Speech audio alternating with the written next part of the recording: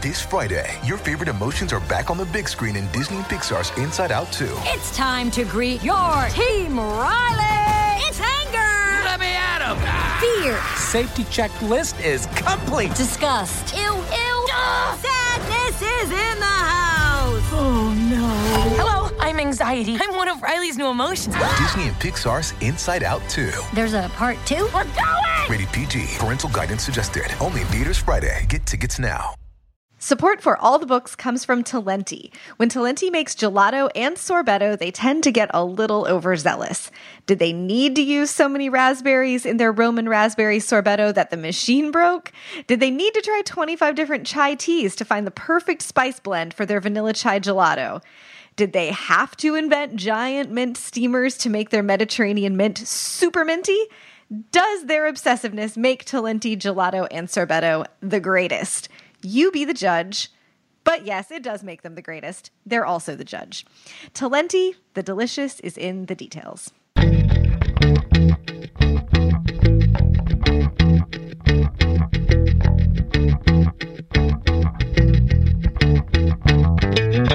You're listening to All the Books, a weekly show of recommendations and enthusiasm regarding the week's new book releases. This is episode 106, and today we are talking about books released on May 9th, 2017, and more. I'm Liberty Hardy, here with my fellow podcat, Rebecca Shinsky, and we're coming to you from BookRiot.com. Hello. Hi.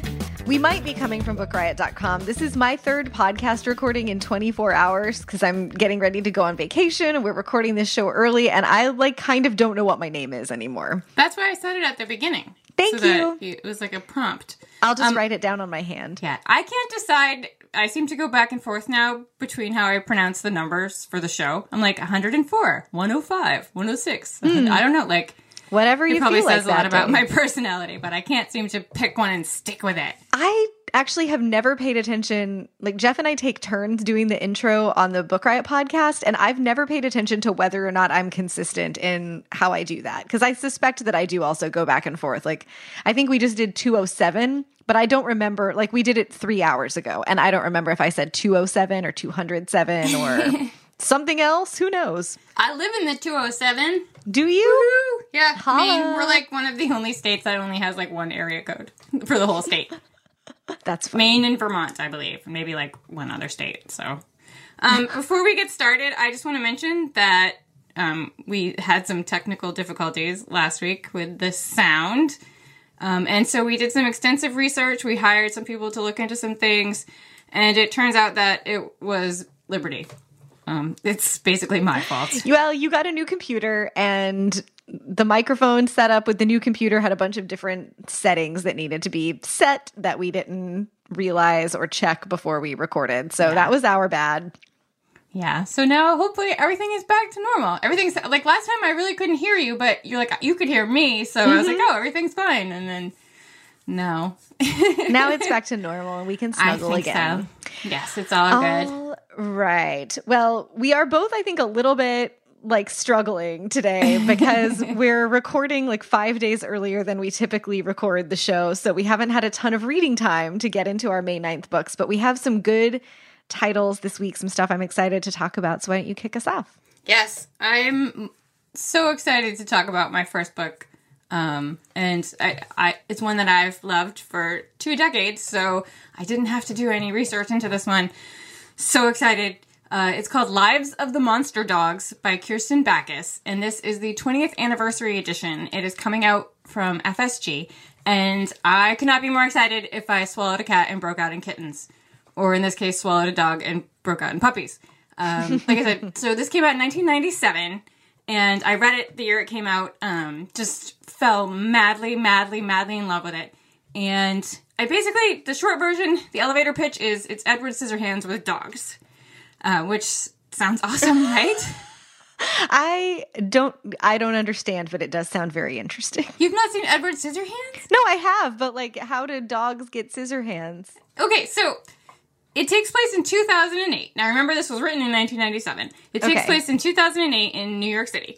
And one day, when about 150 scientifically altered dogs show up in the city, They walk upright. They have voice boxes. They can speak. They have prosthetic hands, like human hands, so that they can do things. And they're highly intelligent, like smarter than most people. And they can talk and do everything. And they show up and they have this amazing story. For the last 100-something years, they've been living in this castle in Canada. A mad scientist named Augustus Rank created them. He surgically altered these dogs and made this whole, like, super race of canines. And the scientist was from Bavaria, so the dogs all speak with these heavy, like, Germanic accents. And he created them, like, in the late 1800s. So the dogs have been living... He dies, and the dogs have been living in this castle, and they wear, like, coattails and top hats and, you know, bustly skirts and stuff. Like, they're all dressed like Victorian-era, you know, dogs. And, like there's other, you know, like, dogs that dress like, you know, other ways. But anyway, and the first person that they meet is a woman named Cleo. She's a journalist. She's not in a great place in her life. Things aren't going really well for her. And this is an amazing, amazing event, you know, and the dogs, you know, decide that they want to come out to the world, like, you know, show themselves. And they're very well off. And they get set up with a castle on the Lower East Side. And Cleo is one of the only people that gets to visit them. And it tells you on the inside jacket, I don't know if it tells you on the new copy, what happens, but I'm not going to spoil that for you. But she learns a secret about them. And so Cleo and the dogs sort of kind of save each other. And it's so good. It won the Bram Stoker first novel. It was shortlisted for the Orange Prize, which is now the Bailey's Prize, which will now be something else. And it went out of print for a long time. And then several years ago, there was, like, the movie rights changed hands, so there was talk of doing a movie again. But I don't know many people who have actually read this book. But now they're doing a 20th anniversary edition. It has an intro by Jeff Vandermeer, who is rad. So I'm so excited about this. And I don't want to be like one of those people, but I am a little sad that they changed the cover, because the original cover of this book is my favorite book cover of any book ever. Like, easily, hands down. It has a Malamute wearing a smoking jacket on it, and it's just awesome. If you don't know what a Malamute is, it's like a husky on steroids. It's a giant, huge dog, and I had one when I was a kid, so that was what caught my eye to begin with. And I'm still babbling, but it's just, this is the only book that she has published. You know, back then I was like, oh, I want another book from her, and why isn't she writing more books? You know, and now that we work in the book industry and we know writers and we know how that works, you know, I'm much less inclined to be like, give me more right now, you know, like, I understand how these things work. And I'm so happy that this is going to get into more hands. Again, it's called Lives of the Monster Dogs by Kirsten Backus. Oh, my next one is one I'm super excited about too, from one of my favorite writers. It's Saints for All Occasions by J. Courtney Sullivan. She wrote Maine and The Engagements, and I just love her fiction. It's like you sink right into it. It moves along. You want to read, like, I usually read her books in 1 or 2 sittings, and they are big books. Like, I am not a 400-page book in one sitting kind of girl. But that's what happens when I'm reading her, because I just can't stop. This new novel is primarily about Nora and Teresa Flynn. They are sisters. Nora is the older sister by a couple of years. And when Nora was 21 and Teresa was 17, they left their small town in Ireland, like more of a village, actually, to come to America. Nora is typical older sister. She is very responsible, but she's also shy. She's serious. She is engaged to a man named Charlie that she's supposed to marry once she gets to the States, but she's not sure that she loves him, or, like, more accurately, she's pretty sure that she doesn't love him and doesn't want to marry him, but it seems like the practical thing to do. Teresa is, like, life of the party, adventurous, instantly fits into new situations. But shortly after they arrive in America, they live in Boston, Teresa finds herself pregnant, and Nora comes up with a plan of, you know, what they're going to do about Teresa's pregnancy. And this decision that they make together, really that Nora makes for Teresa, affects the family for decades to come.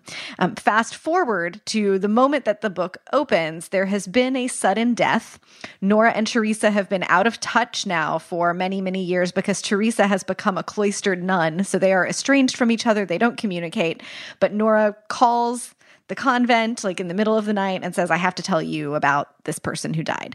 And so then we start to learn about who that was that died, what the setup of the whole family is. Nora has become the mother of a big Catholic family. She has 4 grown kids, and we spend time in the novel with each of them, and like their lives are also richly portrayed. One is a successful political consultant. One owns, that's John. Bridget is the daughter, one of the daughters. She owns a dog rescue, and she's getting ready to have a baby with her girlfriend, but she's never officially told her mother, who is very, like Nora, who is the very serious stoic one, that she's gay. Moreover, she can't figure out how to tell her mother that she's going to have a baby with her gay wife.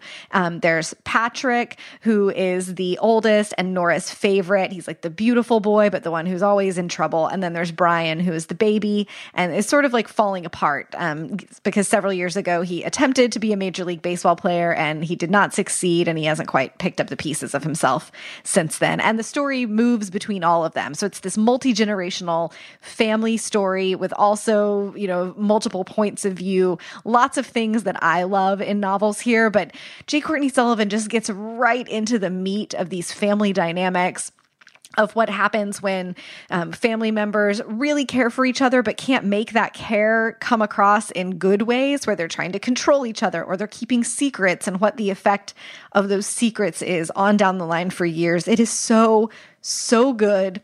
If I hadn't finished it today, I was just going to find some way to magically not work and read it. It is just excellent. A great novel for summer.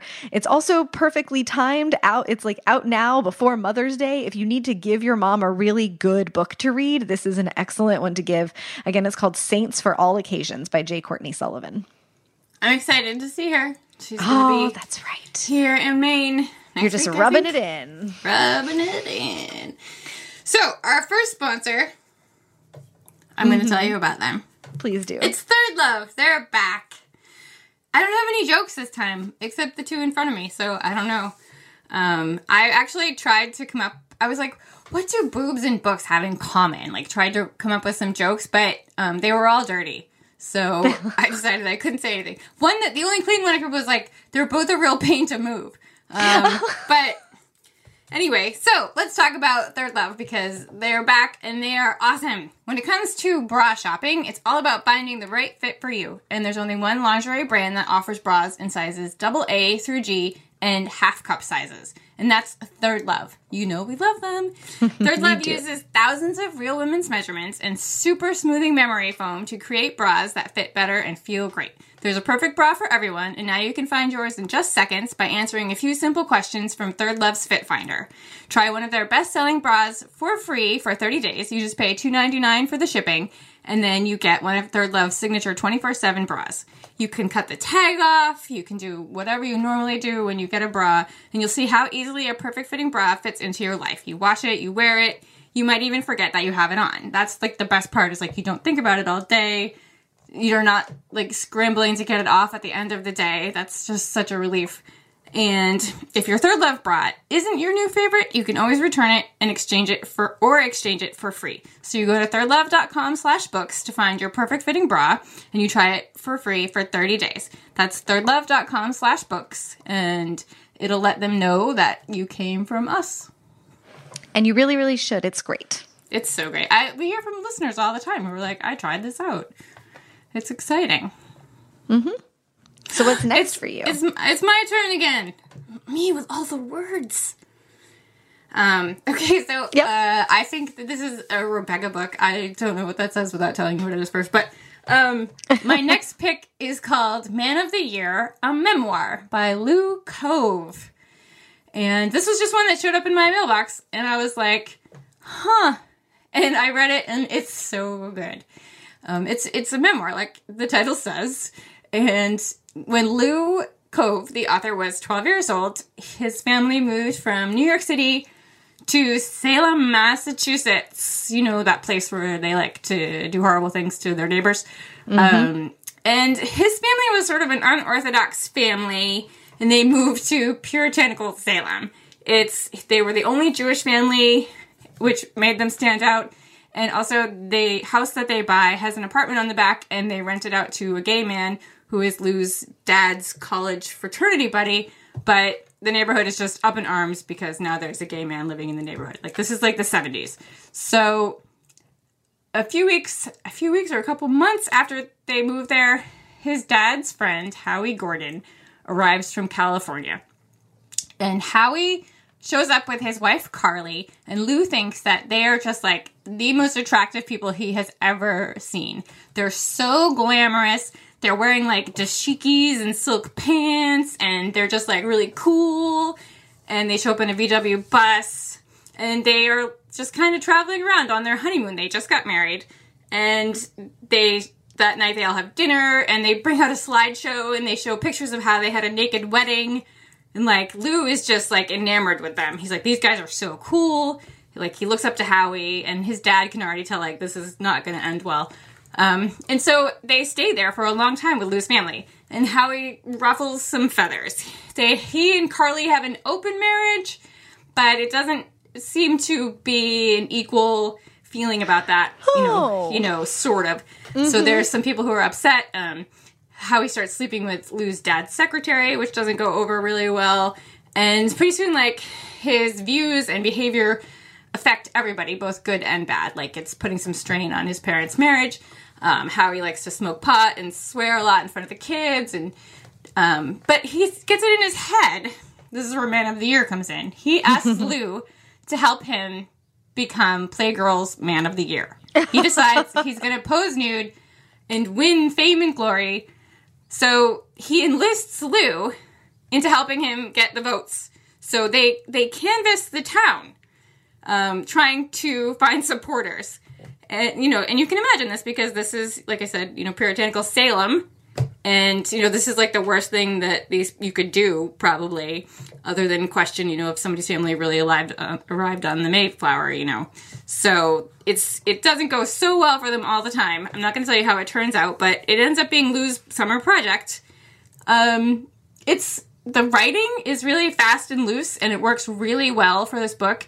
I really, really enjoyed the writing. It's very funny. It's very dirty.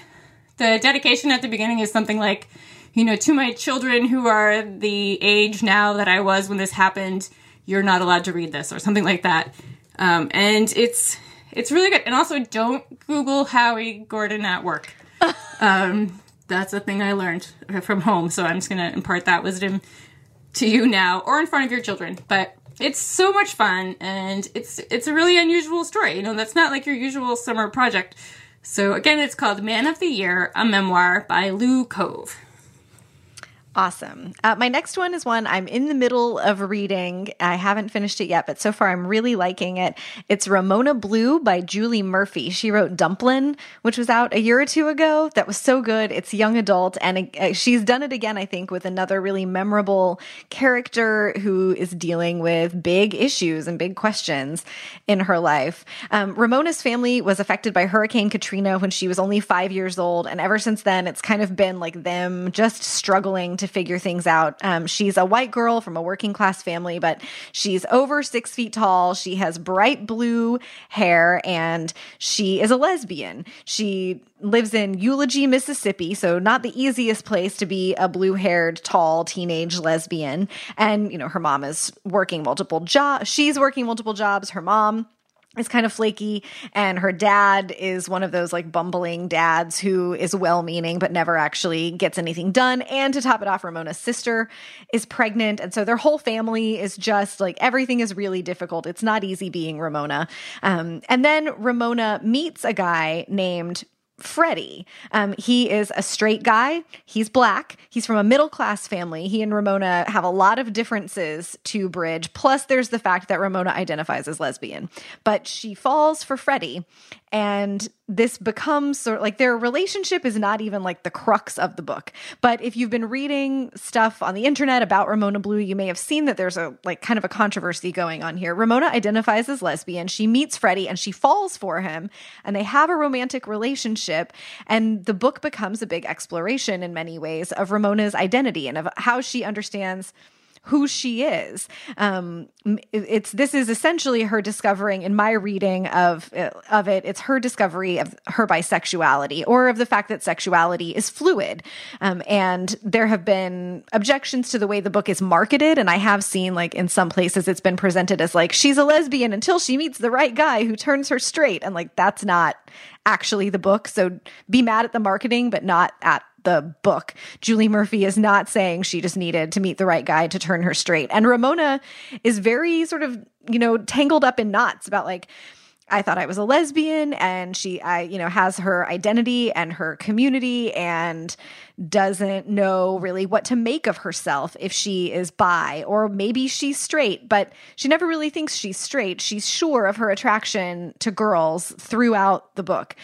So it's, messy the way that adolescence is messy, and the way that sexuality is messy and can be confusing no matter what age you are. And I think it's really well done. I'm not bi, I'm not gay, and so I can't speak for myself from that experience. And of course, bisexual and gay people aren't a monolith, so not everyone might like this book. But I think that it's a really thoughtful and interesting exploration of something that science tells us is true, which is that sexuality, especially for women, is fluid, and that our identities can change. And that's what Ramona is wrestling with in this book. Plus, there's all this interesting race and class stuff as she and Freddie are making sense of how to talk to each other when they're from such different experiences.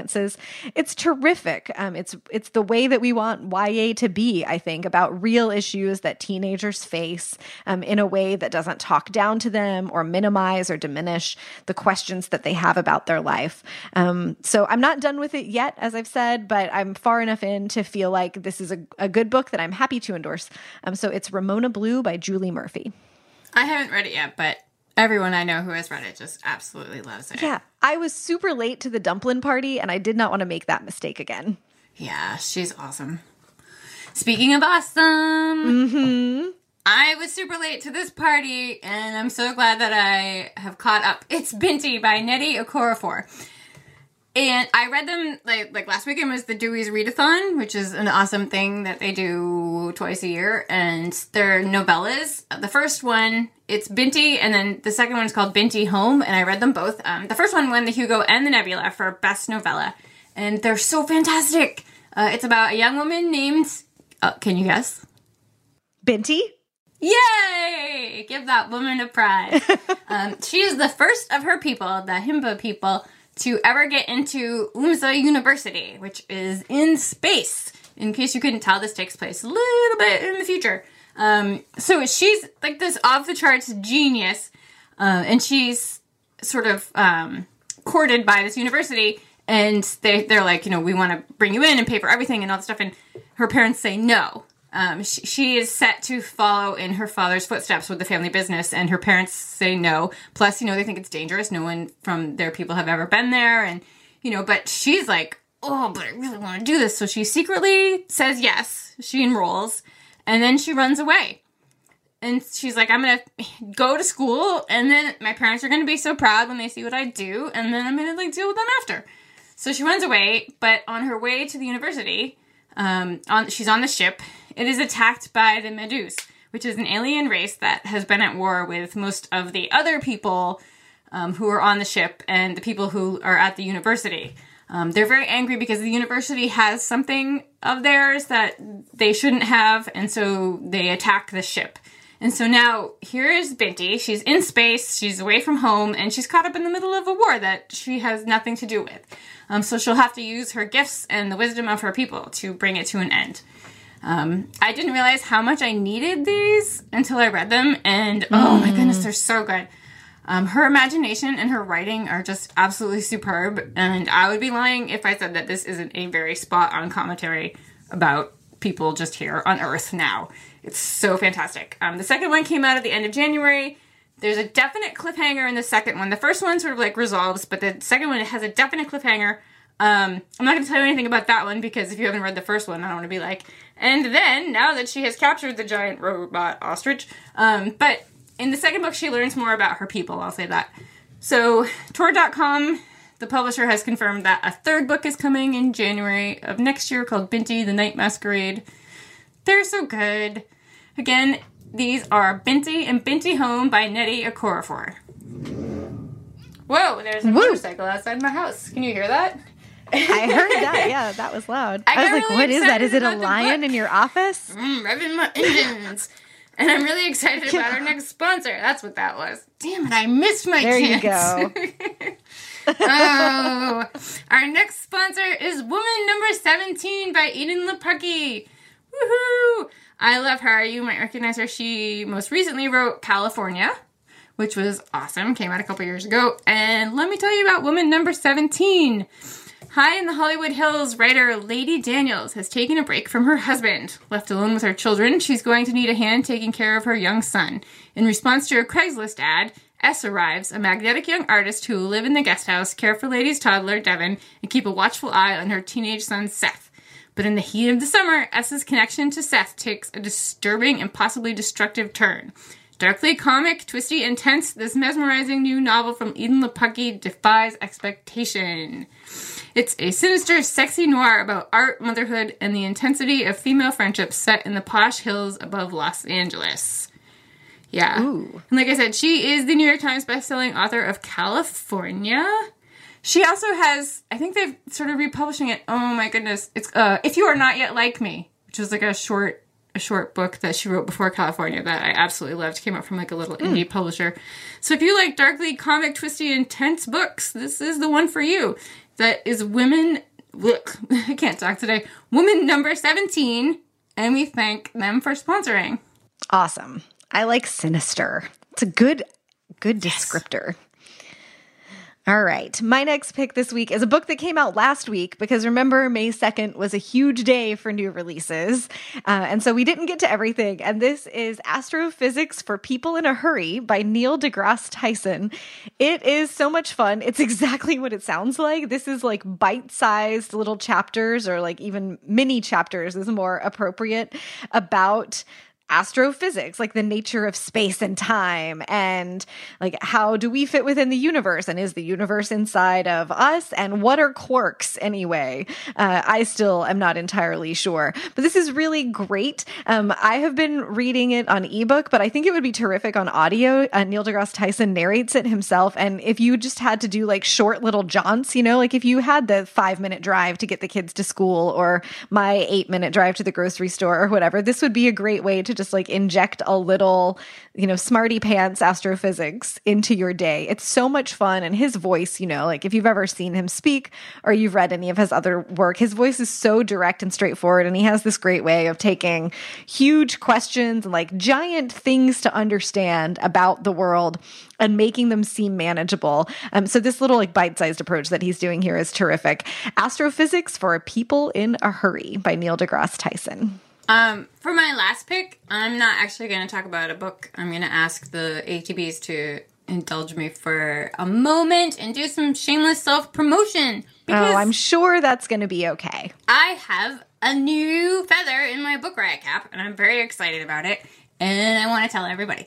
We have a new newsletter called Book Radar, and it's written by me! You! Woohoo! And it is like news about upcoming titles that you should watch for, like must-reads, book and movie deals, like what books are coming from what authors and who's being made into a movie, cover reveals, all kinds of fun stuff.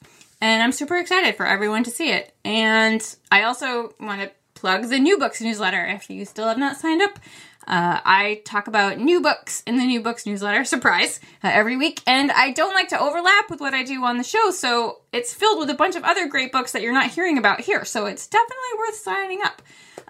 So you can go to bookriot.com/newsletter-sign up, or find the link in the menu of the bookriot.com page, and you can sign up for that. You can sign up for we have so many fabulous newsletters now. Like We do. There's even, a ton. I can't even keep track of them, but there's like a mystery one and a nonfiction one and an audio. Is there an audiobook one? Yeah. Yes, there's And an audiobook one. That's like the only one I don't open because I don't listen to it. And there's a new romance one called Kissing Books. Which is hilarious. Yeah. It is. And it's great. science fiction one. Anyway, we have all kinds of awesome newsletters. So Book Radar, look for it. And yeah. All right, now I'll let you talk about books. All right. My last one, this is also a book I'm catching up on. It came out in April. It's called Option B, Facing Adversity, Building Resilience, and Finding Joy. It's by Sheryl Sandberg and Adam Grant. Sheryl Sandberg, of course, being the CEO of Facebook, who wrote Lean In, and Adam Grant is a psychologist who wrote Originals, which came out, I think, last year. That's a great exploration of the psychology of creativity, and he pulls in a lot of interesting business and innovation stuff.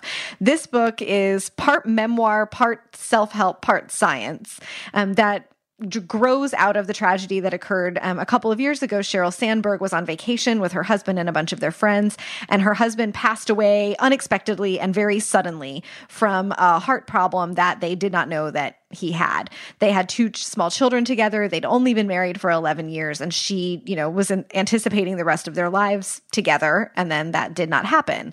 In the process of, rebuilding her life and healing from that loss, or beginning to heal from that loss, she started talking to Adam Grant, who, because when you're the CEO of Facebook, you get to be friends with Wharton psychologists and professors. Grant started telling her about what research shows about resilience and sort of what she could pull into her own personal coping based on what we know about, psychological patterns of people who are grieving. And after that, they have written this book together that's not just about, how to recover from grief or how to recover from a difficult moment, but about how to support people who are going through the loss of a loved one or a divorce or cancer or all those other things that we know are really hard for people, but that we have a really hard time knowing how to reach out and how to help them, knowing how to say the right thing or to just not say the wrong thing. And it's really insightful. I will tell you, if you listen to this on audiobook, it is a 5-alarm snot bomb at points. I stole that term from Jeff's lovely partner, Michelle, and it's accurate here because there are sections of the book where the narrator, the audiobook is narrated by Elisa Donovan, so we're not hearing Sandberg herself, but she's reading sections of the journal that Sheryl Sandberg kept in the first 6 months after her husband's death. And it is really raw. I'm so just openly in admiration of that Sheryl Sandberg is willing to put all of this out there, all of that pain from those first 6 months and, what she was thinking and what she was struggling with, but also how she, what do you do when you have to go back to work? Or what do you do when you're at work and a coworker has experienced an unexpected loss and they're a person and you're a person, so they need support, but how does that actually look? How do you make it doable for someone? And she shares, anecdotes from her own life in addition to sort of the psychological principles behind resilience. And the good news, friends, is that you can build resilience. It helps if you are already a resilient person before you experience a major setback or a major loss in your life. But there are things that you can do to build resilience even once you've experienced the tragedy to help yourself come back from it more effectively and to be, healthier sooner and happier sooner.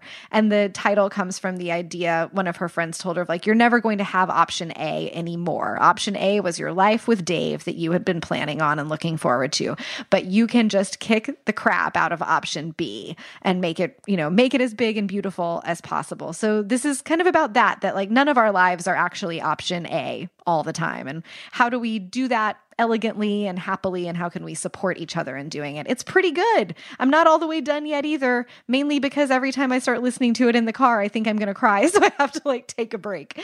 But it's really, really excellent. And there's a lot of good information to chew on. So again, that's option B, Facing Adversity, Building Resilience, and Finding Joy by Sheryl Sandberg and Adam Grant.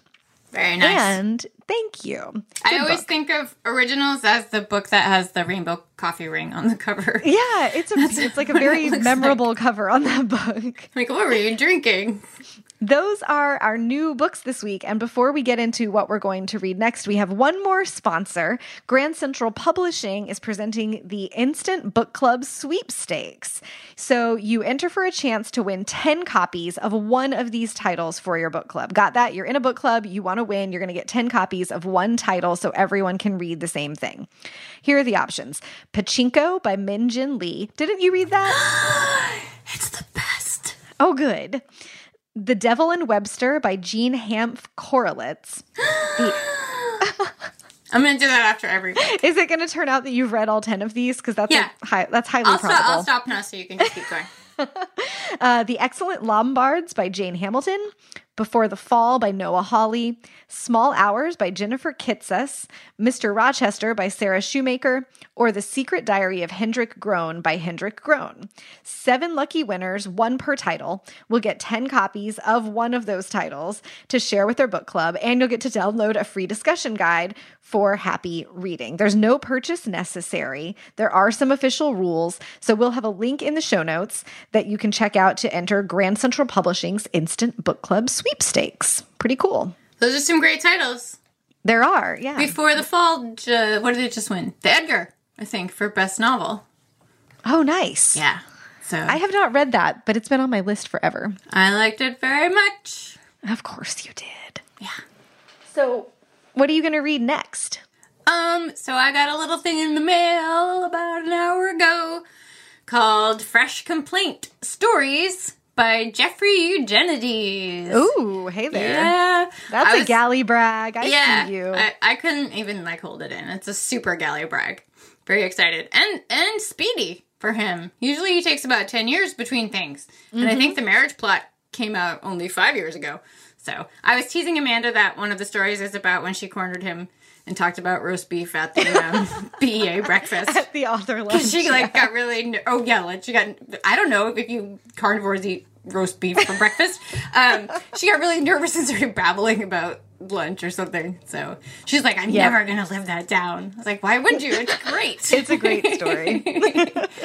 Yeah. So what are you going to read? You got lots of choices and some sort of free time in the next couple days. Well, yeah, I'm going to be reading for next week's show, but I'm also, I think, going to be reading, well, it's coming out in paperback next week, but it's This Must Be the Place by Maggie O'Farrell, whom I love. I love her very much. I missed this book when it came out in hardcover last year, and I just forgot that it existed, I guess mainly so that I could avoid the pain of having there be a Maggie O'Farrell book out in the world that I had not read yet. So the paperback showed up on my doorstep yesterday, and I was like, how perfect. I'm going on vacation, and I'm going to read you.